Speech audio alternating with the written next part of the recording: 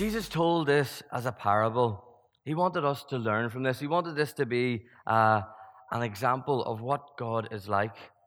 See, we've probably heard this story many times, and sometimes you can even tune out to what it says, to some of the stuff around it.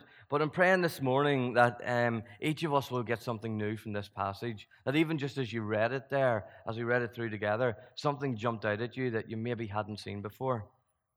Because you see, here we see the story actually of two sons. Both were prodigals, really. See, there's a son who took all that he had been given.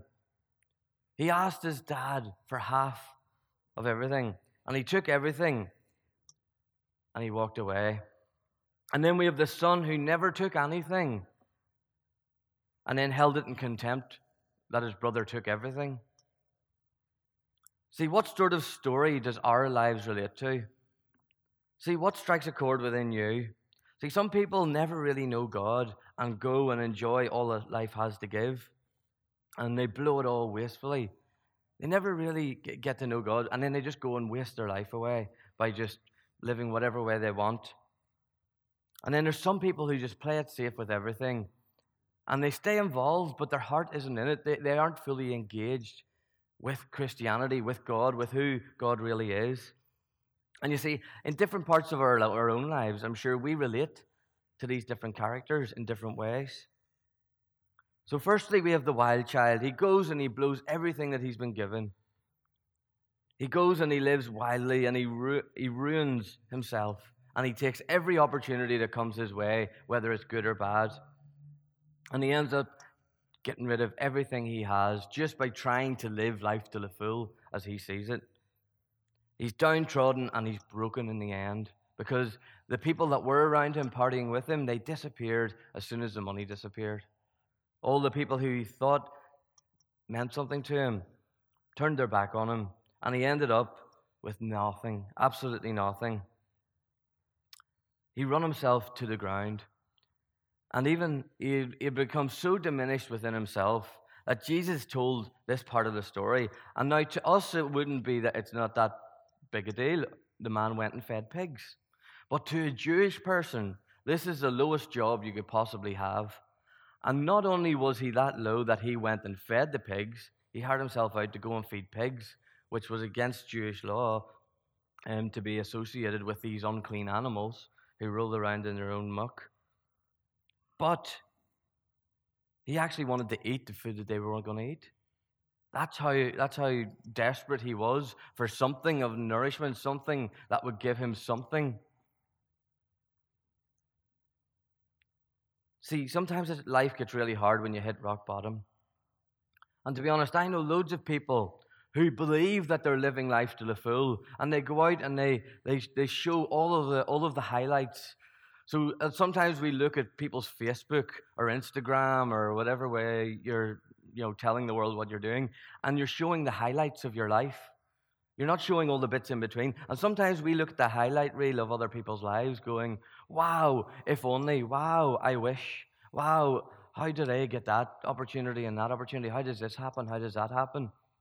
And we don't see all of the mess sometimes that's in between.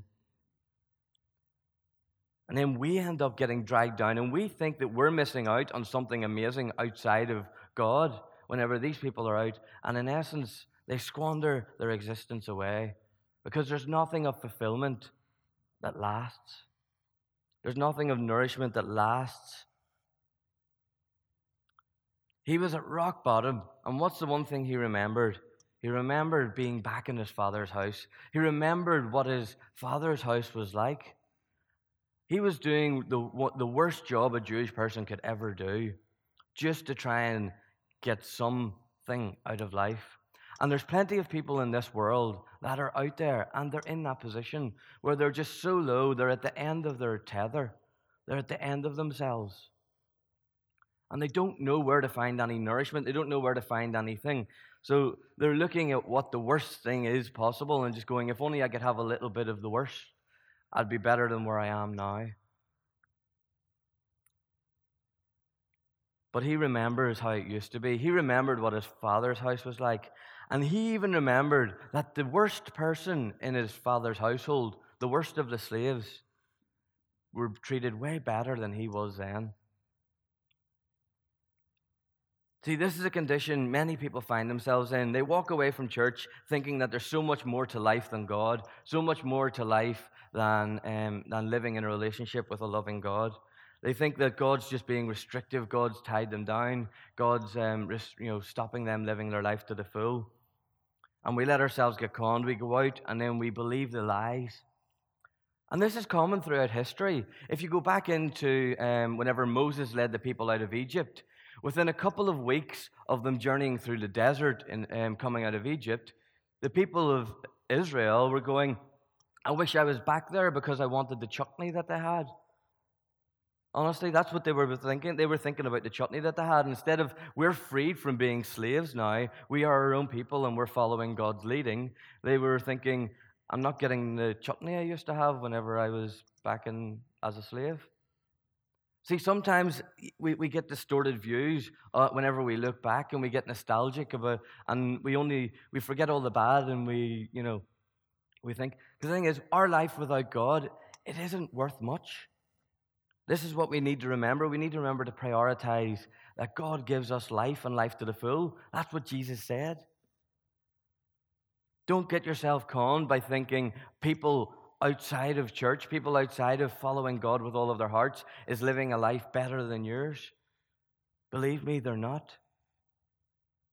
There is enjoyment to be had, but it's only for a season. It's only for a small time. It doesn't give any lasting satisfaction. That's why if somebody who starts in drugs, for instance, they usually start on cannabis. And then from cannabis, they go on to something else to get the next high.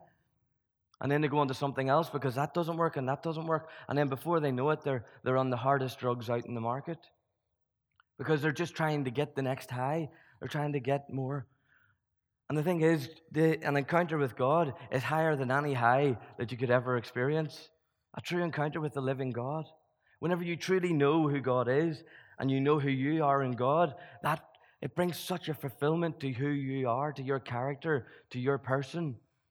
It transforms your life. That's why we're supposed to be transformed by the renewing of our mind. We let the earthly things drift away and let God's things come forward in our lives. And then we see, even through the hardest storms in life, we see God's plan being knit together. We see why God allowed that to happen at that time, even though it hurt.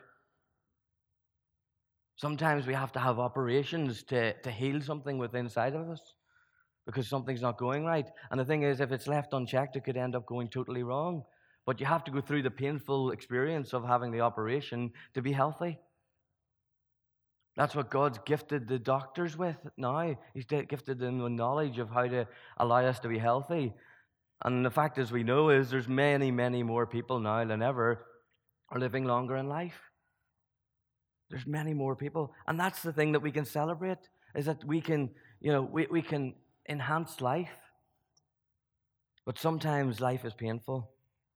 But are we going to allow stuff to drag us down, or are we going to stand firm? Are we going to be like the prodigal son walking away from God completely to think that we are following better desires? See, we always need to have our eyes and ears open. And the thing is, there's loads of prodigals. There's loads of people who we know used to walk with God. They used to be in relationship with God. And our hearts break for them because they've got conned, they've got fooled. They think that they're out living their life better. But they're not. Sometimes it's pride and guilt even that keep them away from coming back to God because they're afraid of what people might think if they come in and show how broken they really are. Fear might be stopping them from entering back into a relationship with God. I've even heard it said that if all the prodigals, if everybody who used to know God just came back to God, our churches would all be full. And there's probably a lot of truth in that. Because there's loads of people who come to God even for a small season, and then they get conned and fooled. The devil, who's the father of lies, convinces them that there's more pleasure to be had out in the world. Maybe they get negative experience with some Christians or some churches or something like that, and they think that that's what God's like, instead of keeping our eyes fixed on who God is. we allow ourselves to be conned. And that's one thing I want to encourage you is always approach God with an open heart and a sound mind. Allow God to show you who He is so you don't become a prodigal that walks away. But then there's the other brother. And I want us to look at him for a minute. Now, the other brother, he stayed around. He was always there.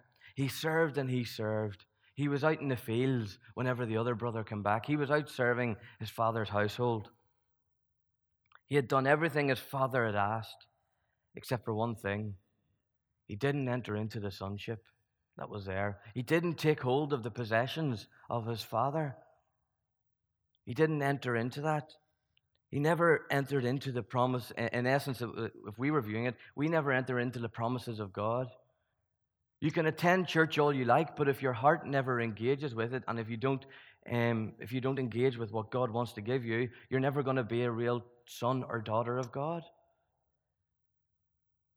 That is what we're meant to do. We're meant to follow God. He said to his father that he's done everything, but he never even got anything for a party. Did he ever ask for anything for a party? It doesn't say there. But the thing is, the father turned around and said, everything I have is yours. So in essence, you own everything, so why didn't you use it? And in essence, there's some people who come to church, they maybe say even the sinner's prayer, they give their hearts to God, they just say, okay, God, I'm going to follow you, but they don't take any steps in their faith, they don't actually develop themselves, and they're no more mature today than they were 20, 30, 40 years ago whenever they first give their hearts to God. There's some people who just stay in church and they never actually grow up in their faith. Are we that sort of person who basically, do we look the same as we looked a year ago, 10 years ago, however long you've been following God? That's the sort of person that we have to pray that we enter into a real revelation of our sonship and daughtership of God. We are called into the family of God. We are part of the family of God. But the thing is, you can be just as distant from God and not walk away from Him as the son that walked away. It doesn't say even if the elder son went in to the party and actually engaged with the party. Our hopes and prayers is that they would. But you have these two sons who both were not close to the father, one followed him by nature, and the other actually came back in it with a repentant heart and actually engaged with him. And then actually the son that was following God, as far as they seen it, was faithfully for so many years, they got jealous of the son that didn't. They're jealous of the son who went and wasted their life away and then came back and then received all of this blessing from God the Father. We need to be careful that we don't even judge others, because there might be some people that we know who we think they went and wasted their life away, and then they come back to God and they get filled with God's presence and filled with the Holy Spirit, and we see them doing all this miraculous stuff, and we're like, but I've served God for years and I've never seen anybody healed. But yet Joe Bloggs, who went and wasted their life away for 30 years, now they're following God and they're seeing people healed. We've got to be careful that we don't have that elder brother attitude where we just think, oh, I can't believe they're getting that, but yet I've been doing this faithfully for years. We need to celebrate anything God does. Now, I want us to look at the Father for a while. And you see, this story represents Father God. It represents who He's meant to be. And at first glance, in our culture, nothing extraordinary really happens whenever we look at what it's said about the Father.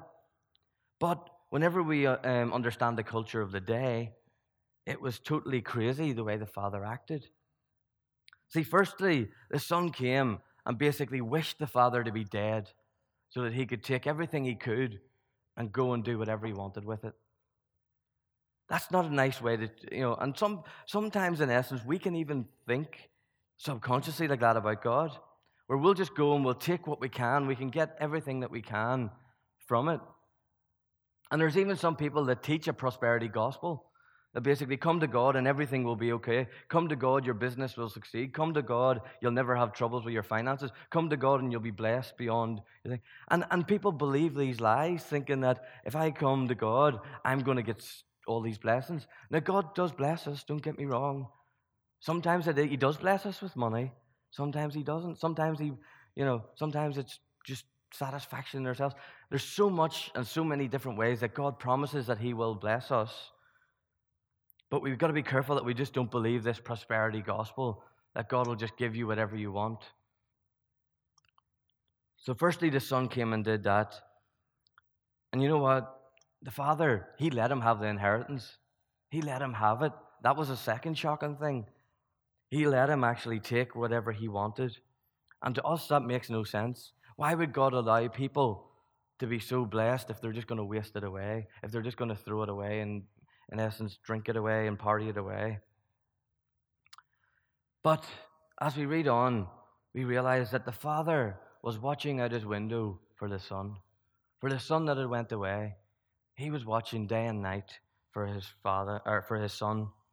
He was watching in the hope that he would return. See, in this culture that they had of their day, in the culture of honor that they lived in, this was ridiculous to consider. The son should have been the one trying to come back groveling.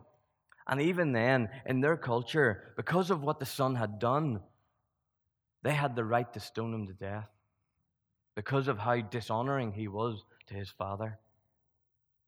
And that's why the father was watching for the son, because he didn't want to run the risk of people destroying his son before he got a chance to make him a son again, before he got a chance to bring him into the family again. So what's the father done? The first thing, as soon as he thinks he sees his son in the distance, he hikes up his cloak and he runs to his son. For a man to run in those days was totally wrong. A man never ran. And even there's a proverb that says that, basically, why would you run when, nobody's chasing you? There's a proverb that talks about how crazy that is to run. Now, in our culture, we go running for health and fitness reasons. But in their culture, in those days, they never would consider running. But he wanted to go. And then what did he do? He made him a son again. As soon as he got there, he made sure that nobody could dishonor him. And before the son even got through his pre-rehearsed speech of, this is how I'm going to come to you, God. This is how I'm going to come and approach you. The father broke in the middle of him blurting all this out. And he says, put a robe on him, put a ring in his finger, put sandals on his feet. Make him noticeable as my son again. And that's what God does to any heart that comes to him with a repentant heart. We might look and go, I can't believe that's what they did. But the thing is, if they come to God, it doesn't matter what they did. If they come to God with a repentant heart, it doesn't matter what they did. And we need to be careful that we accept anybody who comes with a repentant heart to God. We've got to accept them and love them and encourage them and disciple them into what it really means to be in this relationship with God.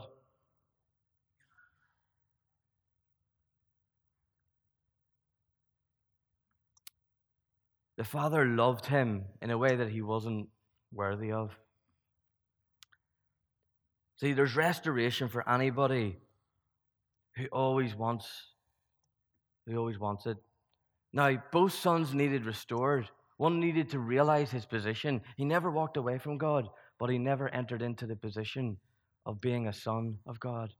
And the other one completely denied him, but came back to him.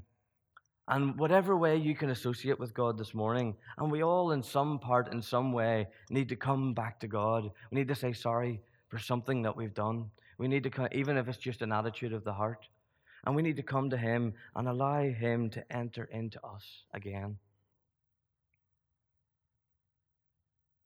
I pray that as we open up ourselves to him, that we'll enter into the fullness of the sonship of God.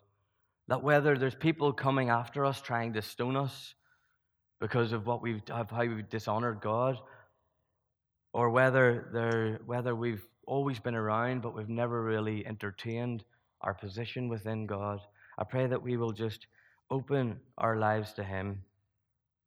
I pray that we will realize that the past is the past. We can't change it. But the present is here now, and we can choose to live differently. We can choose to walk out of here different people than we walked in by the renewing of our mind. I pray that we will renew our mind this morning in knowing the Father's love for us, that even though some people condemn us, even though some people despise us, even though some people don't understand us, that whenever we come to God with open and repentant hearts, our lives are transformed. We can follow Him in the way He designed, in the way He made. That's why we took communion. That's the entrance, that's the gate, in essence, when we remember the death of Jesus. That's whenever we realize that He died for all the wrong things we've done, and we're clean and we can enter into God's presence boldly. That means then we're in the presence of the living God, the creator of heavens and earth. The one who said, "Let there be light," and bang, it happened, and life started from there. That's who we enter into whenever we enter in through the way He designed. That's why whenever you pray, there's power in your prayer. That's why you can go and pray for someone in the name of Jesus, and they will get better. And most religions actually acknowledge that when you pray in the name of Jesus, people get better. That's what we need to enter into again, our sonship and our daughtership of God. And as I read at the start in John 15, when it said about us being like Jesus, and then because we're like Jesus, Jesus is like the God the Father, so we are an image of God to the world. And when people look at us, they will see God, because God is in us and God is working through us. That's how we're meant to live our lives, as a fair reflection of who God is. So I pray that this morning, on this Father's Day morning, that we will know God the Father. And as Jesus was in God the Father, so Jesus will be in us, and we will be a reflection of who God is. And He will give us our daily bread. He'll give you your daily needs. And He'll forgive others as we've forgiven them. Forgiveness is whole. Temptation won't come our way. We'll be able to withstand it. It's okay to be tempted. It's not okay to fall to temptation. And we won't believe the lies that surround us. Let's just pray together. God our Father, we just approach you now through the sacrifice that Jesus made. We boldly approach your throne. And God, we just stand in your presence and we just remember who you are. God, we don't want to fill our lives just with noise about you, God, but we want to fill our lives with an experience of who you are, that as we go out and serve others, that we will serve them with the love and the desires and the passions that you've placed in our lives. God, we just want to follow you every moment of every day. So God, in whatever way we need to come back to you, whether we've never fully entered into our sonship and daughtership, or whether we've walked away from you and need to turn around and come back to you, God, I pray that we do it now in Jesus' name. I pray that our hearts will be fully open to the God that loves us and that calls us to follow Him. In Jesus' name, amen. Amen. God bless.